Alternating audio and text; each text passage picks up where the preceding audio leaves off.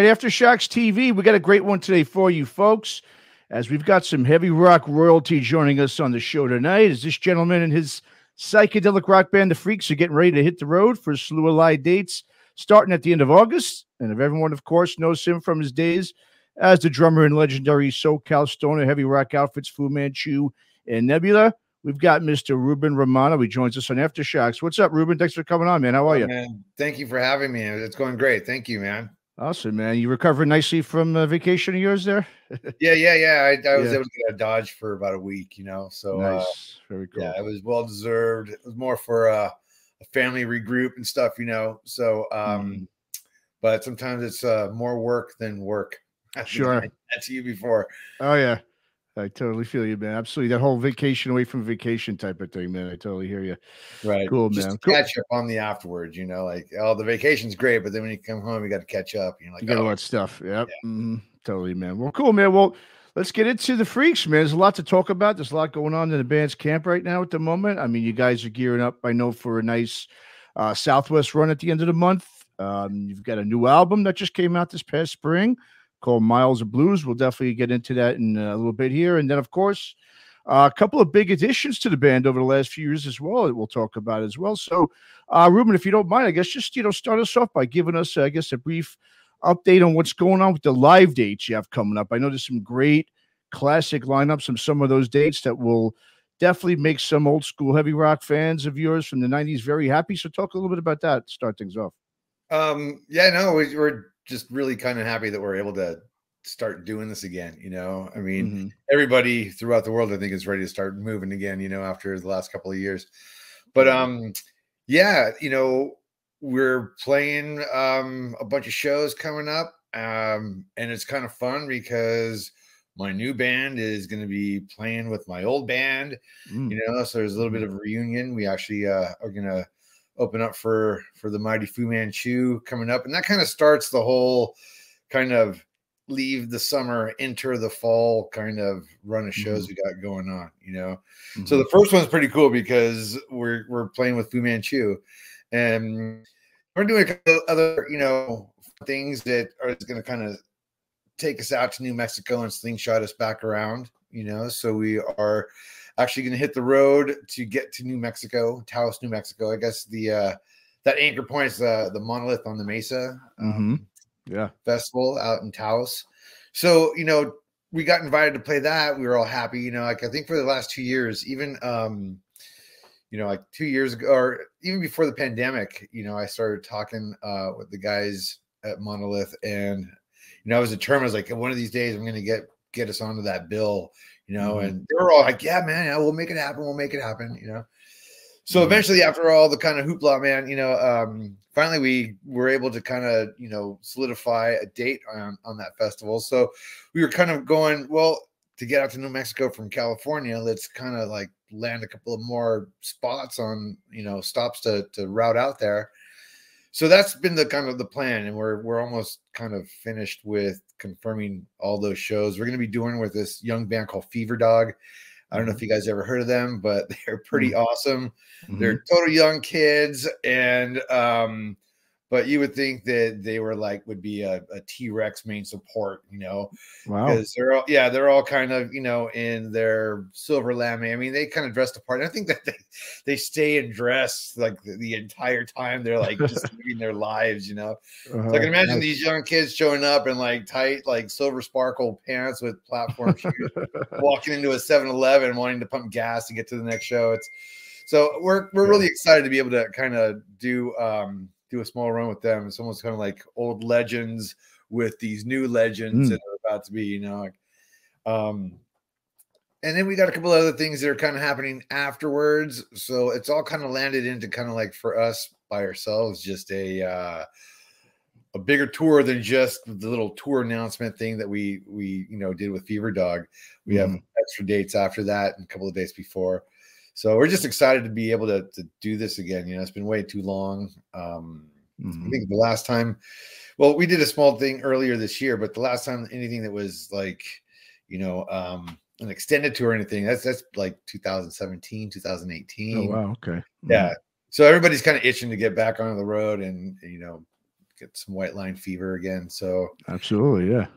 So that's part of that's what's going on with the tours. You know, I think we're doing Arizona, Colorado, New Mexico, and a bunch of dates here in Southern California. So full Southwest tour, man. You know, like with this band, without that band. But as far as for us, you know, we're just kind of trying to tack on more dates and just get more active. Fantastic, man. Yeah, absolutely. Well, yeah, let's talk about too. Like I mentioned before, you guys have a new record that came out in the spring, Miles of Blues.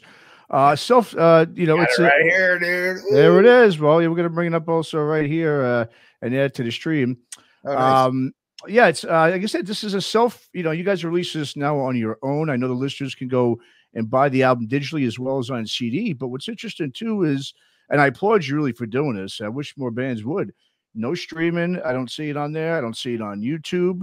And I guess I won't get much into that discussion because I could talk about that thing all day, you know, about the music business and the streaming and all that crap. But it's an absolute great listen, this record. And of course, just, you know, your fans and myself included, you know, I look at that record, I'm like, man, I want that thing on vinyl, especially if to listen to it. Because, you know, for this type of music you guys play in the style, it's just tailor-made for that musical format. So I guess just fill us in on what you plan now on doing with the record. I mean, you're going to release it just the way it is right now? Or you're going to get it on vinyl? Or you're going to do something else? But just give us the plan, I guess, what you're going to do with Miles of Blues.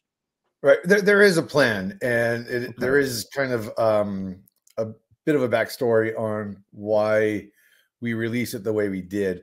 It is an EP, right? And on the particular, you know, we put it out on a digipack, but the whole thing that kind of started was we were invited from some friends of mine down in Australia. We're going to do a 12-inch split with a German label called Cosmic Artifacts. Yeah, sure. And they asked us if we wanted to be on the other side of their split.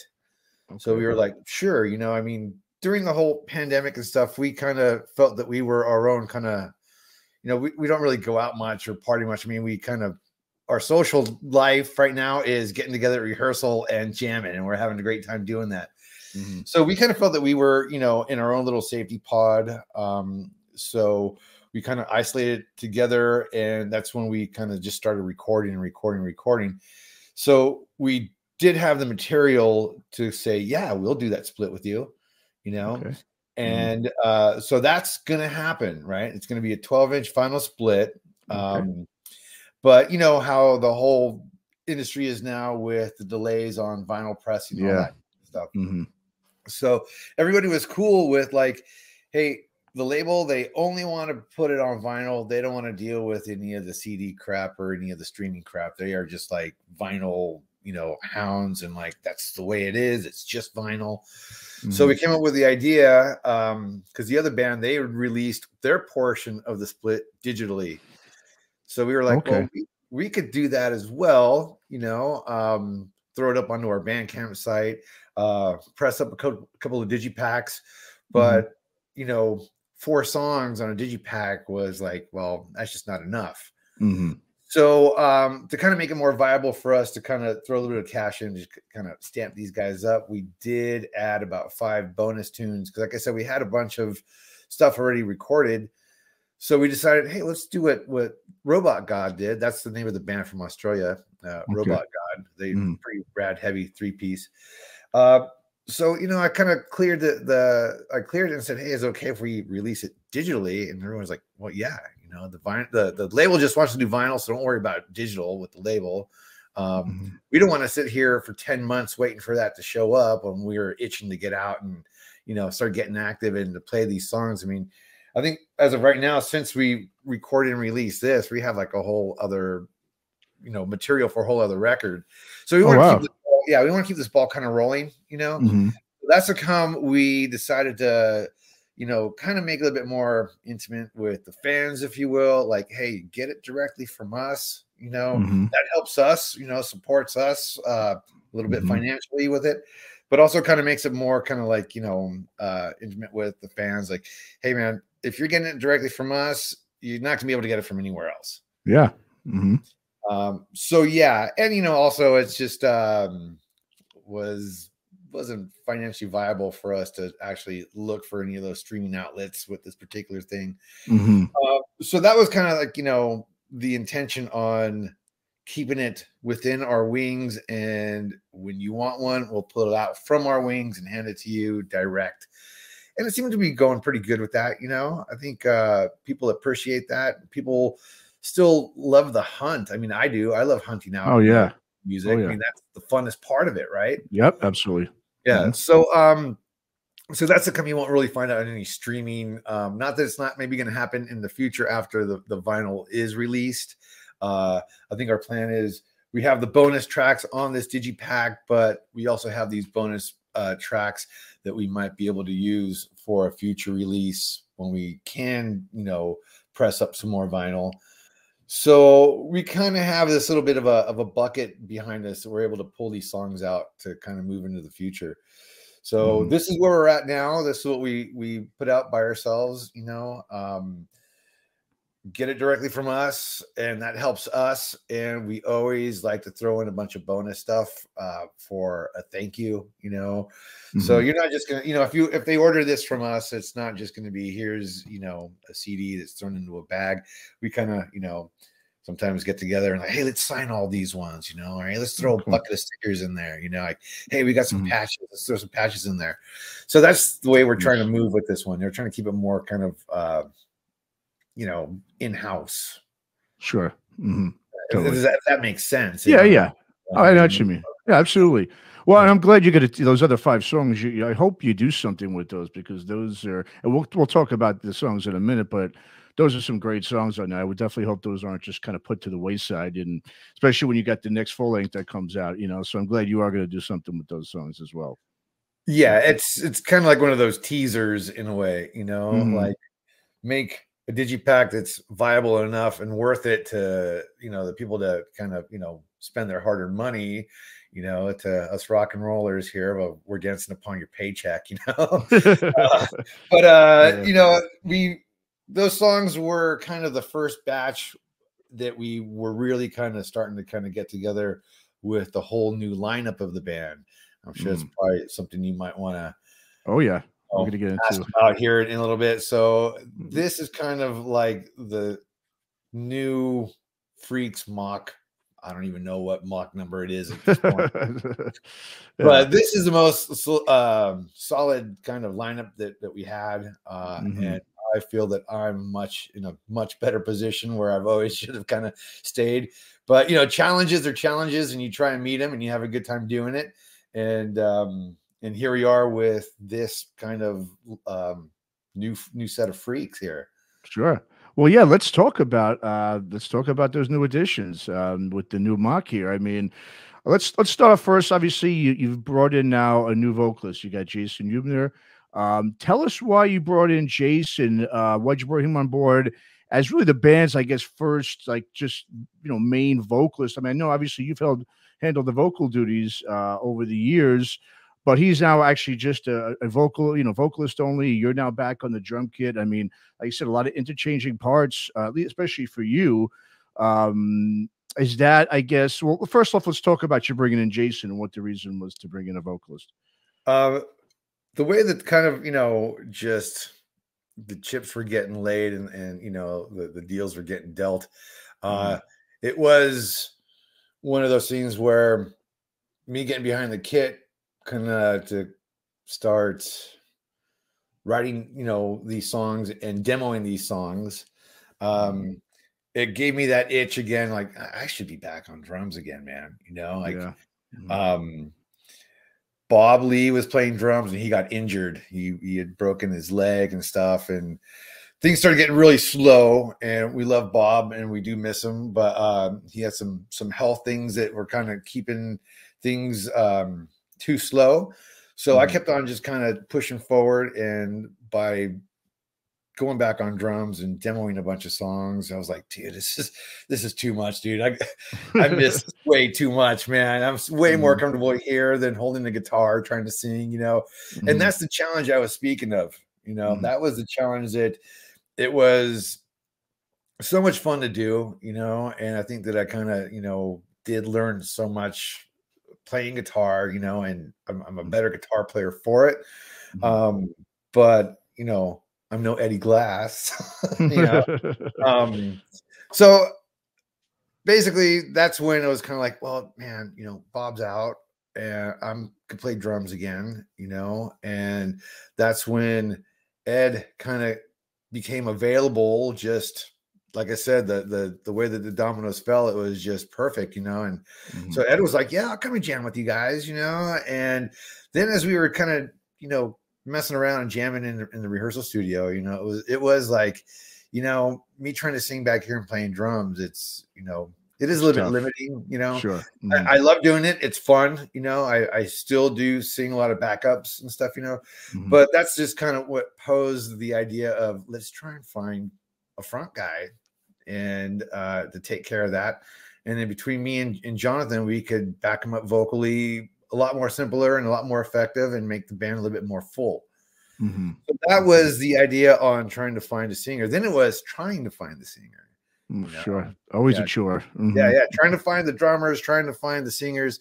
I think, well, the singers and guitar players, there's always so many, you know. The drummers Mhm. are the ones that are hard to find, you know, Yeah, yeah. the Mhm. keyboard players, the synth players, those are the ones that are hard to find, you know. But anyway, I've known Jason for a while, and I Okay. never really put two and two together, you know, that he would probably be a pretty good front guy. But he's one of those guys that I don't know if it's bad to say this or if it's a good thing, but you know, he's one of those guys that don't have any shame, you know, Okay. Mhm. like Just get like let goes up there and lets it roll, huh? Yeah. right, right. He'll, you know, Mhm. you might have just met you 2 minutes ago, but you know, he acts like he's known you for a lifetime, you know, Okay. and Mhm. it makes for great PR. I gotta admit it, man. You know, like before the night's over, everyone in that bar is, you know, is his best friend. He's one of those kind of Those guys. guys. Okay. Yeah, so really, really good guy. I love the guy. You know, we all love him so much. You know, and you know he has that tinge of craziness, you know, and that tinge of loudness. Um, he loves drinking his beer, but when it comes time to perform, the guy is he's just spot on. You know, Mhm. he's a bit of an animal. You know, Mhm. so you know, I'm sitting there thinking like, oh, man, I gotta find a singer, man. I gotta find a singer, and we pitched a lot of people who are, you know, already well known as singers, you know, and Mhm. stuff, you know. And then I see this small little reel clip on social media of Jason just cutting a rug at a wedding. You know, it's Oh, like, wow. hey, man, this guy's got some moves, man. You know, and I was like, hey, he's looking all right, man. I bet you look pretty good up on the stage, you know. So Mhm. you know, so then the question was like, does he sing? You know, and like I said, he's not bashful in any way. You know, he'll go to a brewery, and if a song comes on, he'll start belting it out. You know, Okay. so I was like, all right, this is the guy. You know, this is the guy. You know, I'm not even going to ask the other guys. I'm just going to say this is the guy. So let's let's give him a call and let's ask him the question. You know, so I call him and I say, hey, Jason, do you sing? And his first response was, that's what I do. You know, so I Yeah. was like, well, all right, well, do you want to come out and sing? And he's like, oh yeah. So he was elated. He was like, you know, I've always wanted to be in a band. I always wanted to sing, but just, you know, I was never asked. I never knew how to get things started, you know. So I was like, oh, you must have missed out on a lot of opportunities because he's pretty damn good, you know, and he's an Mhm. Yeah. entertainer, you know, and Mhm. he's all over the stage and you know, he carries that on before the stage, after the stage, and you know, I go, hey Jason, here's a bunch of freak stickers. Go pass them out to the people, you know. And all of a sudden, like everyone he passes out to comes to the merch booth and buys a T-shirt or Damn. CD because they're Wow. hanging out with Jason. You know, he's got that kind of Mhm. fun power. So it was it was just the luck of the draw, dude. You Really? know, Wow. Okay. like I said, I've known him for a while, but me just kind of plucking him up and starting to ask him questions, it was like, see, I knew there was something about you, Jason. So I'm glad he's here with us. He's a fun guy to hang out with.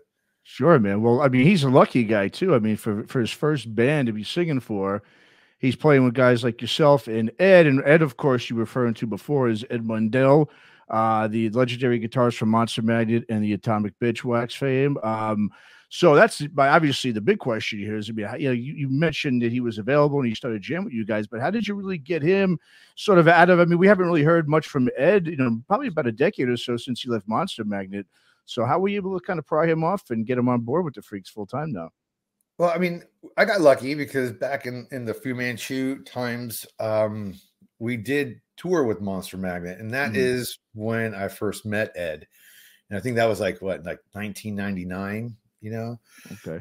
And then Ed started doing, he created Atomic Bitch Wax, and the Nebula happened, and we were both on the same label, so we toured together, supporting that, and that's how we just became friends throughout all this time, and always had good times with him. So then he started this thing called Ultra Electric Mega Galactic. He's been pretty busy and stuff, but he's not the kind of guy that's, driven to kind of push things, he just likes to go with the flow, So he's doing all this kind of awesome stuff with Ultra Electric and stuff. And because he's kind of low pro, just kind of, I guess, time passed, and then the pandemic happened. And when it came time when I started playing drums, that's when I was like, well, Ed, what are you doing nowadays, man? So he was just available, and it was more so to kind of just get together with an old friend, and let's just go and jam, and we've been kind of just all having a good time, and the ball just hasn't stopped rolling since, So it was just due to keeping in touch with friends that you've made a long time ago and remaining friends, and then becoming available and going, hey man, let's reunite and let's do this. So that's kind of how it happened with Ed. He's still involved with all of his other projects. I think he, wants to write for another Ultra Electric Mega Galactic record and stuff. He still has plans. So it's not like I have him exclusively in the Freaks. Sure. I'm just glad that we have him in the Freaks, one, because he's a pretty awesome guitar player. Two, he's a great guy. And because we're friends, So it's kind of cool. I got to admit, this bunch of guys that we're working with, I think we actually are all friends. We actually care about each other. That's always a good thing, man, especially the band, as you know. It's a little bit easier to, to keep rolling down the road with each other. Brothers fight, sure. That happens all the time. Yeah. But, we're a little bit older now, and we just kind of want to have fun, and by doing that, it just makes it easier because, there's not a lot of other pressures that can start to crack and chip at people. Sure. So, so we're just in a good position, man. We're old dudes now, and we're just rolling, and come what may, and we just keep on rolling on. So, so that's kind of how the band is right now. And we're a little bit more. We're kind of, I guess, less professional and more hobbyists. Okay. But at the same time, it's like, we have the background to where we can be professional about it and kind of, achieve things and stuff, and go on tour and make records and all that kind of stuff. But in the end, it's all because we just love doing it. Sure. Yeah. We don't have, there's just no such thing as contracts anymore now, is there really? So with that, it kind of alleviated a lot of pressure on deadlines, all that kind of stuff. But we have to create our own deadlines, or else just nothing happens. Sure. So that's where I take kind of the pole position on still doing that. I'm a stone drummer who's trying to act as a band manager and trying to get these things, kind of rolling so that we can do it. And we're lucky, that it's happening.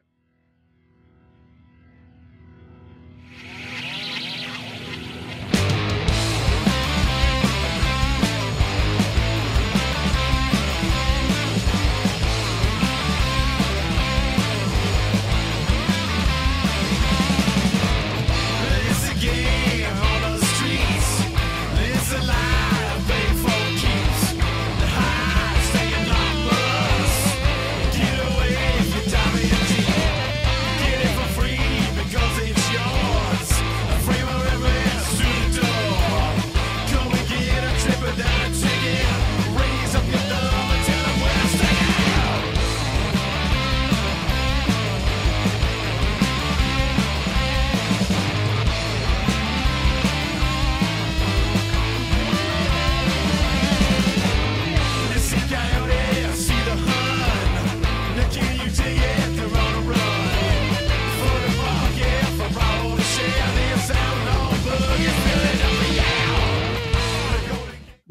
No, absolutely. I mean, and like I said, but especially with this new record, I mean, we're going to get into talking about it a little bit right now, which is it's just a great record. I mean, let's talk about it. I mean, I think to me the two tracks that I think are really resonating with a lot of the fans of those legendary bands that both you and Ed have been in previously would be, I guess, the song "She Left Me Burning" and especially "Played for Keeps." Which I mean, that one I think is really connecting with a lot of the fans. Which of course it has really that driving, 70s hard, heavy blues rock sound, which is also something a little different too than what we've heard from the Freaks over the years.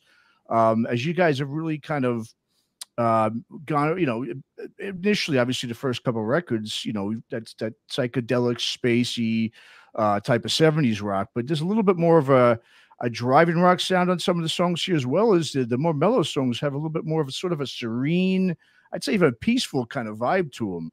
It's a little bit of a different sonic change on the record. So I guess talk a little bit about, just the overall direction. I mean, as a lot of the sound hasn't changed because you've got the new additions with obviously with Ed and Jason. I mean, just talk a little bit about the evolution of the band's sound on the record. Yeah, it's ever evolving, man. And I love that part of the whole thing. You always hear people talk about, David Bowie. Every single one of his records was different than the one before.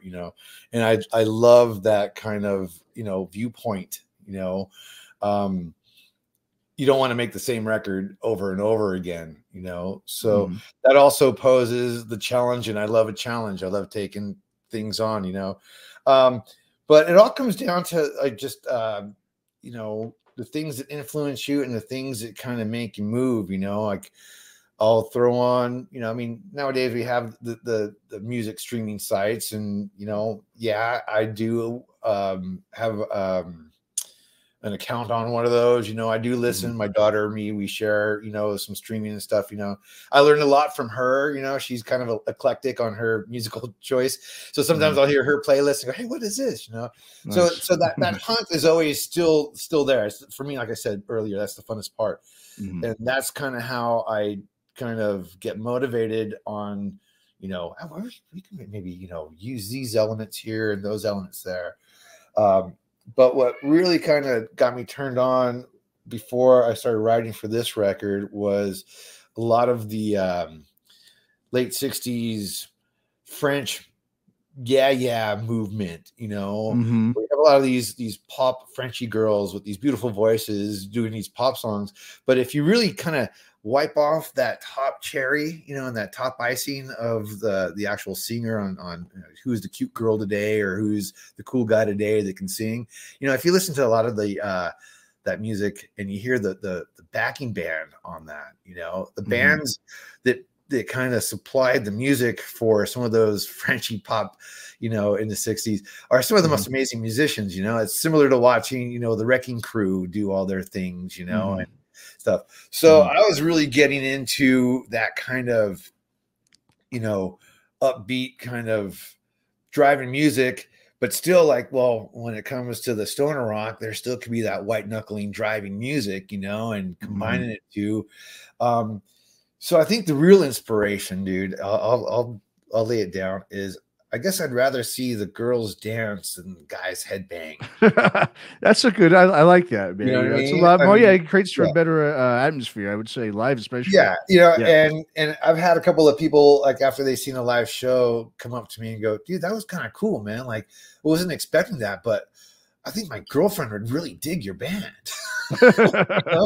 So we're trying to reach everybody, not just create a mosh pit or have just total sweat slung by hair getting whipped around. Like if we can see that we're making somebody's feet tap, that was the one fun thing about both Fu Manchu and Nebula, and I'm hoping to continue with the Freaks, is whenever we would play some dive bar, there was always the barfly guy in the back, sitting in the very back corner of the bar, not even there for the music, just there for his daily drink, but that's the guy who became the number one fan for the night, was that guy sitting alone back there going, yeah. So as long as it can kind of encompass everybody and make their toes tap, that was kind of like the idea for a lot of the songs on this record. you know. Yeah. Well, the song Jacqueline, that has that feel. I was going to bring it out. It has like that sort of 60s garage psychedelic pop, Yeah. stuff to it. That was one that really stood out to me as being something definitely different. Yeah, that's one Yeah. where what I just explained, that's like Yeah. would be one of the key songs that can like kind of prove that statement and stuff, you know. Mhm. You know, that song is actually an homage to that, you know. Okay. There is a French pop girl who had a song called 7 a.m., you know, and again, it's that kind of that bluesy, hard driven type of song, but done in that kind of French pop way. And then the lyrics that she's talking about, you know, are she's just some young girl who's getting late for school, you know. So that song actually is an homage to an actual 60s pop singer. Oh, okay. Yeah. Gosh, I can't remember her last name.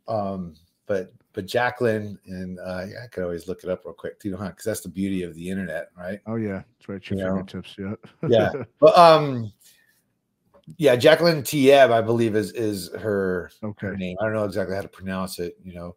But if you do look that up and then listen to the song Jacqueline, it's basically an homage, me retelling her story. Oh, very cool. Okay.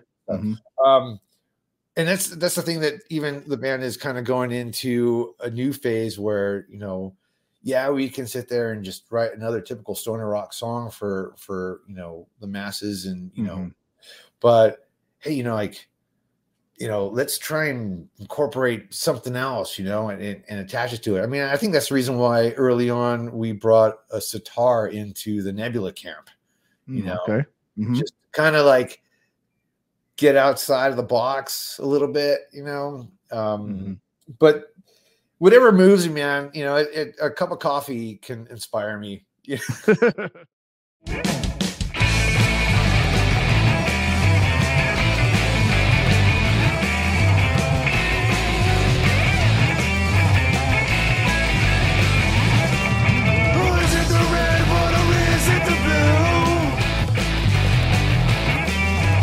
Is she with me or is she with you?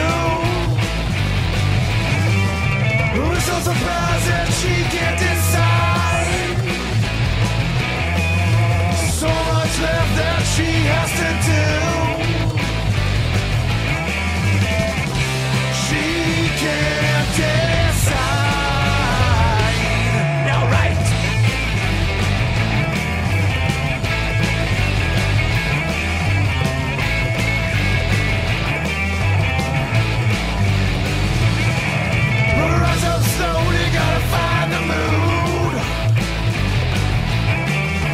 You know, it's Sure. Yeah, and there's no real method to how we kind of write, you know. Right now it's kind of fun because our rehearsal room is fully set up with a 16 track mobile recording unit. Oh wow, very nice. So we've been recording all of our rehearsals, you know, and all of our jams, and using that to be able to kind of, you know, not only remember what we did, because that's always the problem, right? You forget. Remember that jam we were working on last week? Yeah, I can't remember how it goes. That's the worst. Yeah, I know. So, so it's allowing us to kind of, you know, almost like game tapes, you know, like the football teams are, you know, watching their old, you know, tapes and movies and reels and stuff, you know, and then the coach going, "Oh, why'd you do that?" You know. So yeah, man, we're just kind of jamming along and just letting it kind of fall into place, you know. But everyone's always spouting off like, "Oh, have you ever heard this? Have you ever heard that?" You know, and you know, what would be this would be a great cover, you know. And so we're just a regular, you know, garage band, and you know, we have a lockout studio, and you know, we were able to kind of like get a couple of, you know, mics up and running, and we're recording all our rehearsals. Yeah. You know, I was even talking with Jonathan, like, yeah, maybe like after we put out another record, and we can always put the rehearsal tapes out, you know, and give that to the people, you know, as a bonus track or whatever, you know. But yeah, man, I don't think that we really kind of abide to any certain method of songwriting, and it kind of, we try to keep it fresh that way, Sure, yeah, no, And absolutely. we know we have certain fans who really enjoy certain types of tones and sounds and beats and measures and timing and all that kind of stuff. We always try and write for people, but in the end, we kind of just doing it for ourselves. Sure. Well, yeah, that's what you have to do that for yourselves first. I mean, right? Yeah. When you're writing anything, if you don't like it, then what's the point of even doing it, right? So yeah, it makes no sense. Yeah. Yeah. Well, let's talk about another track too. I wanted to bring up real quick is the song Starstream. That's an 11-minute opus that really seemed to channel sort of your inner, I guess, Pink Floyd, maybe. It really has a little bit of a Pink Floyd kind of vibe to it. Definitely something I suggest to listeners to burn one up before listening to that one. Put on the headphones and just kind of let that one ride. That is such a cool song. I mean, talk about that a little bit, because that's, I think, probably the longest track that you guys have probably ever done. 11 minutes. That's pretty lengthy for you guys. Yeah. Yeah. That also kind of, downtime during the whole pandemic and stuff, I acquired a really nice, decent acoustic guitar, and it kind of just was a little porch type of plucking that kind of turned and steamrolled into what it became, but that also is kind of one of those songs that I think kind of help reveal that we don't want to stick to just the same schematic. We kind of wanted to get a little bit more melodic and stuff. I don't know if you want to call it a bit more mature in songwriting and stuff. But it just was a lot of pot and guitar and a nice armless chair on the porch, and then bringing it in to the rest of the guys, and then kind of just jamming it out and adding electric guitars, all that kind of stuff. When we went and recorded it, that whole kind of end section, that's off the cuff. Okay. Yeah. I mean, we knew that we were going to kind of go into something from there, but we weren't sure what. Luckily, the record button was pushed, and I mean, that might have even been like the first take of that song that we did when we recorded it. And I think that's why it ran so long, because we were just in the room having a good time, playing it and stuff. But yeah, it was a bit scary because, once you get into that, 7-minute mark, you better not fuck up, dude. Yeah. You better not blam on this one, man. Keep it going, So it just kind of kept on rolling with the jam. And when it gets into that kind of crazy part, but that also kind of inspired the lyrics, I guess in a way I do admire the guys from Clutch. I've been lucky enough to do several tours with them. Nebula did a bunch of tours with them. Fu Manchu. One of the very first times we ever played with Monster Magnet, Clutch was also on the bill. So Fu Manchu, Clutch, and Monster Magnet. We played some place called, I think, the Library in Arizona. Sorry, I guess the place burnt down, But that's when I first met Ed and the Monster Magnet guys. Okay. And then that's when I first met the Clutch guys, right? But I admire Neil Fallon's kind of songwriting method, because I could tell that sometimes he'll read a book, or he'll read a story, or he'll read something, and it inspires him so much that he wants to sing a song about it, I don't he's a unique vocalist. I've known that there's been certain things where, okay, I totally could tell that you were reading some crazy sci-fi writer on this one, sure. Whatever. Yeah. Well, Animal Farm, I know you wrote the song for, Animal Farm based off the book. Yeah. Yeah. So he uses some of that intellect for his inspirations, and then and the same thing. Jacqueline was another song that was kind of the words were written in that vein. But I read a story about some guy who was cast adrift. He was a Mexican fisherman who, he had him and this guy, his team, this 2-man boat went out for a day of fishing because they were commercial fishermen, got caught in a storm, and he was set adrift in the ocean for 14 months and eventually washed up on some islands. And, you know, that's when he was saved, really. But they were saying that 14 months on a boat is almost impossible to survive, but this guy survived it. Yeah. You know? Yeah. And then, you know, there were questions about like, well, where's your other crewmate, you know? And he died, you know, and eventually had to throw him overboard, you know. And so they were accusing him of cannibalism. I think I remember hearing this. Yeah. You know, and I thought, man, that's so crazy, man. Imagine being on a boat for 14 months, you know, with your dead friend right there, you know. I mean, you know, so it kind of inspired the lyrics for it, you know. I was reading it at the same time I was hearing what we were recording, so it kind of all just kind of fell into play, you know. So it's just one of those little magic things that happened, you know, and it all landed into place. It wasn't premeditated on how this particular song came out. We jammed it. We were recording the jam, you know, and we were like, this is pretty rad. This is it, you know. And well, I got these lyrics right here. Let's throw them on there, you know. And there's that kind of end middle section that just, you can kind of feel the guy's psychosis, you know. And so that's kind of how that song. But yeah, it is the longest song that we've ever released and stuff. And we still love playing it live, you know. It's we kind of go off and jam out, and you know, I don't know if we take a full 11 minutes when we're live just because we're conscious and like maybe our fatigue, you know, I don't know. But yeah, that is our record length song as of yeah, I just want to ask you too, Ruben. You know, I mean, when you look back, you know, when you started the Freaks, I mean, here you are, you had, you know, played in two of the most well-known and iconic names in the whole stoner psychedelic rock, you know, realm. You decided obviously to start with a brand new band at such a really late stage in your musical career. I mean, that takes really a great leap of faith to do so, especially in today's industry. And now you've added, obviously, like you said, one of the most well-known, respected guitarists with Ed. So, I mean, you've got a solid frontman now in the fold. I mean, do you feel like after all the hard work and years of really getting the band, you know, to where it is now, do you feel like you're at a place that you envisioned the band being when you first decided to start the Freaks after, you know, you'd left Nebula?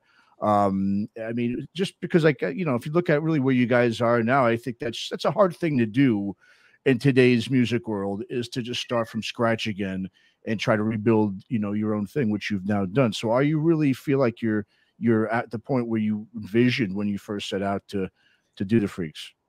I'm lucky that I'm at this point right now with the Freaks, you know. Yeah, I guess I do have this drive, which maybe I'm embarrassed to say, but sometimes, you know, out of spite, you know, a little spite driven, just a little spite driven, you know, a little Latte Larry type of thing, you know, where, you know, with the Fu Manchu thing, yeah, there was just, you know, personalities that kind of didn't mesh, and that's how we separated, and that's fine. That happens, you know, and it happened, and it's okay, you know.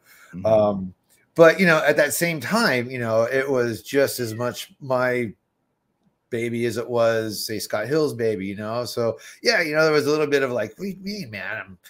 You know, you guys want to kick us out, you know? What do you mean you guys want to fire us? You know, well, we're not going to stop, you know. So what is that? You know, I realized that, is that a little bit of spite inside of me, you know, saying, oh, you can't tell me I can't do this, you know. And the same thing with Nebula, like same thing. I did it before. I'm just gonna keep on doing my thing, you know. I don't have to stop just because I left this particular group, you know. So you know, maybe it's not the best kind of motivation to have, but it is a push. Sure, yeah. And so I pushed forward, you know, and it wasn't always just, I'm going to show you guys, or, you know, that's not what I mean.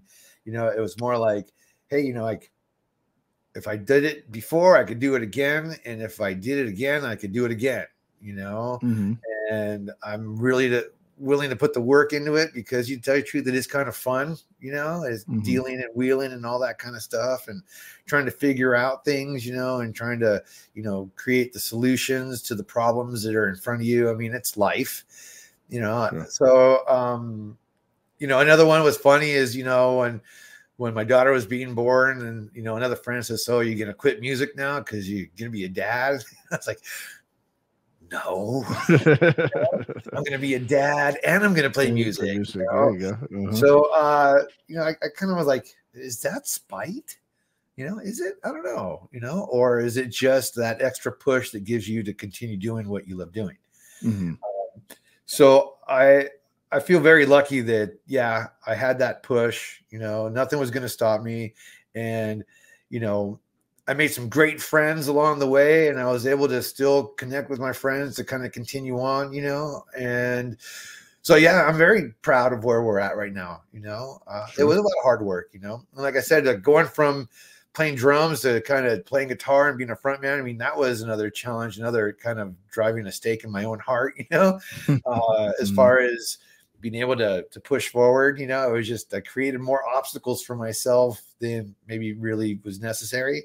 But I like that. I like that challenge, you know, and I like sometimes, you know, you fail, but sometimes when you achieve, you know, it's that give and take of life. And I feel lucky, and I feel very honored to be playing with the guys that I'm playing with right now, you know.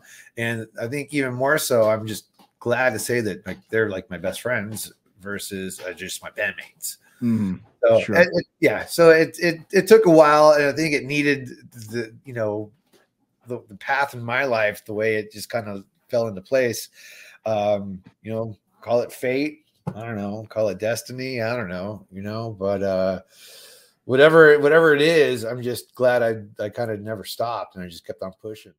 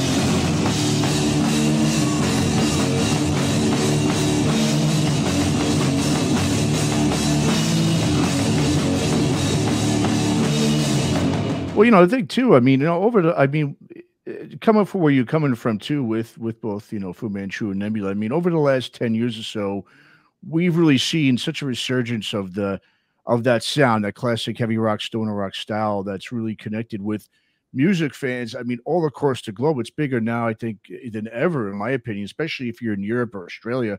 Just absolutely huge, the style of music.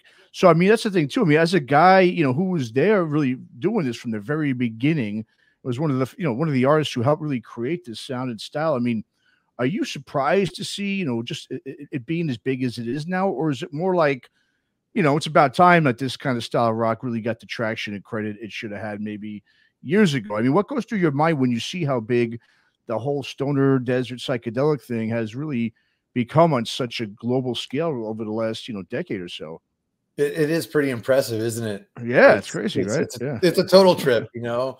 I mean, when Fu Manchu, when we just changed the name from Virulence to Fu Manchu, and we kind of, you know, revamped, you know, from the punk rock into, you know, the more heavy rock, and we kind of try to mesh those two together because we love that. It was funny because we would play shows and people would be scratching their heads. What was that? I mean, it was kind of cool, but what what the hell was that, man? I was talking about this just the other day too. It's kind of funny that, back then, we were the oddballs, and we'd get thrown onto a bill and we'd be so different than some of the other bands that we were playing with, that people were scratching their heads. And then to have that kind of do a full circle, and now it's like, it's a trip. Now I have to agree, it's a trip. I'm very glad for it. It's awesome seeing my peers succeed. And sure. There was a crazy interview once, I think, with the Melvins, where like, how do you really succeed? Like, well, you don't break up. And they never broke up, and look at the Melvins right now, right? So same thing, Fu Manchu. Yeah, me and Eddie, we left, but they remained Fu Manchu, and they just kept that ball rolling. And look at them now, and they're awesome. Nebula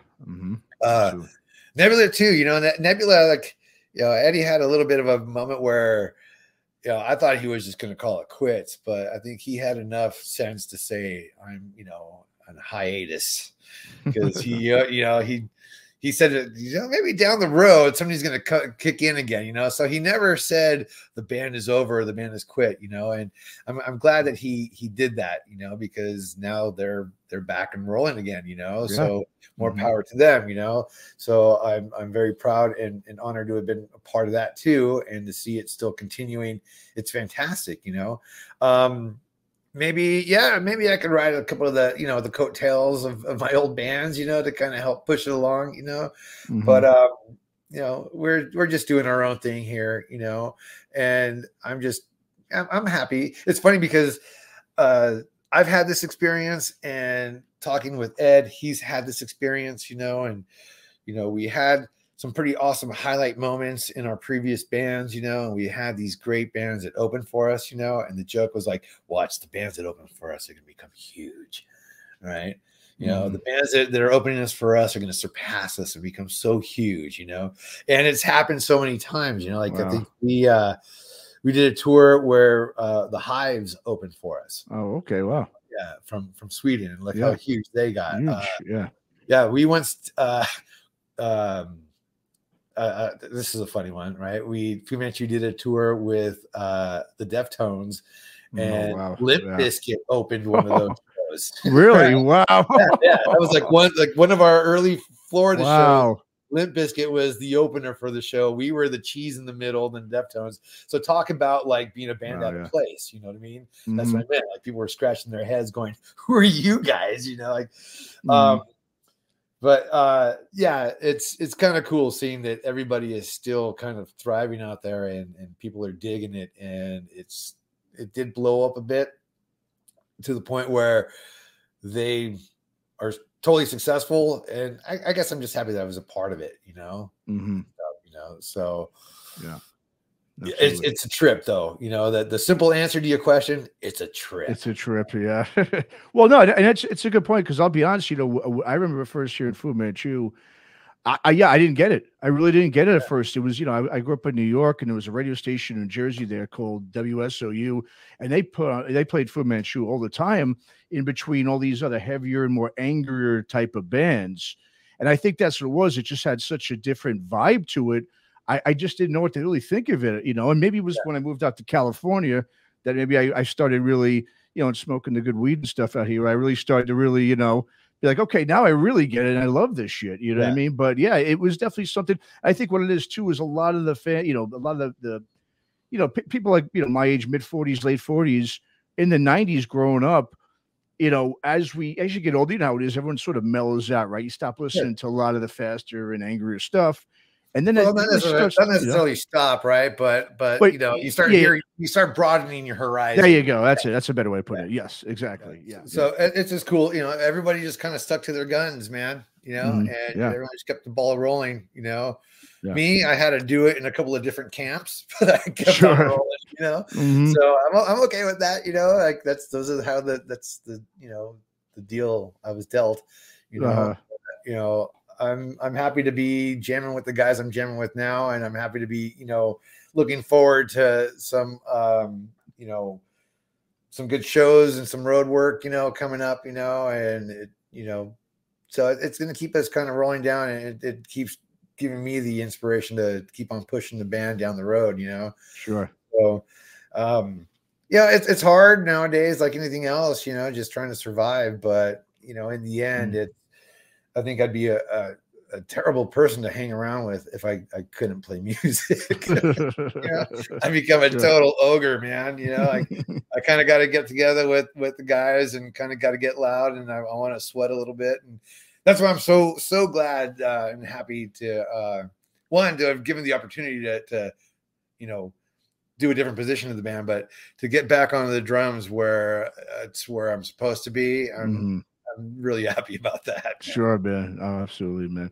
Well, yes, the Freaks, if you're in the Southwest or the West Coast, make sure you go see these guys live. As you mentioned, earlier, you really haven't really experienced, I think, the band until you see them live. I saw you guys up here in San Francisco during the Heavy Psych Sound Fest a couple of years ago, and you guys just did, it was just a phenomenal job, just a great, the vibe, and like you were saying, it was so different than the rest of the bands, when you guys came on compared to the rest of the bands. You guys just have definitely your own thing going, and it's just a great time. The lineup additions, of course, I'm sure the experience is going to be even better now. So to the fans out there, listeners, go ahead and go see them live. And also, once again, Miles of Blues, the new record from the Freaks. It's available for purchase digitally as well as on CD. So, Ruben, where should we send the listeners and viewers to go so that they can buy the record, check out other releases, keep up with tour dates, and all that good stuff? We do have a website, www.thefreeks.com. I'm not so savvy on how to update that, so sometimes it's a little bit slower updating there. But there are buttons and links to all the other social outlets that we have on that website. Bandcamp is the classic thing, or if you do go to that www.thefreeks.com, send us a message, we receive it, so you'll be dealing directly with us. Same thing on any other social platform, whether it's the band or mine personal. Just hit me up, man, and I'll hook you up. Very cool. All right, well, there you have it, everybody. Once again, the Freaks, Miles of Blues, out now. And Ruben, thanks so much for joining me, Aftershocks, and good luck on the road with everything. And hopefully we'll see you back up in the Bay Area pretty soon too. Right on, Matt. Thank you so much for the invite. It was a pleasure. Yeah.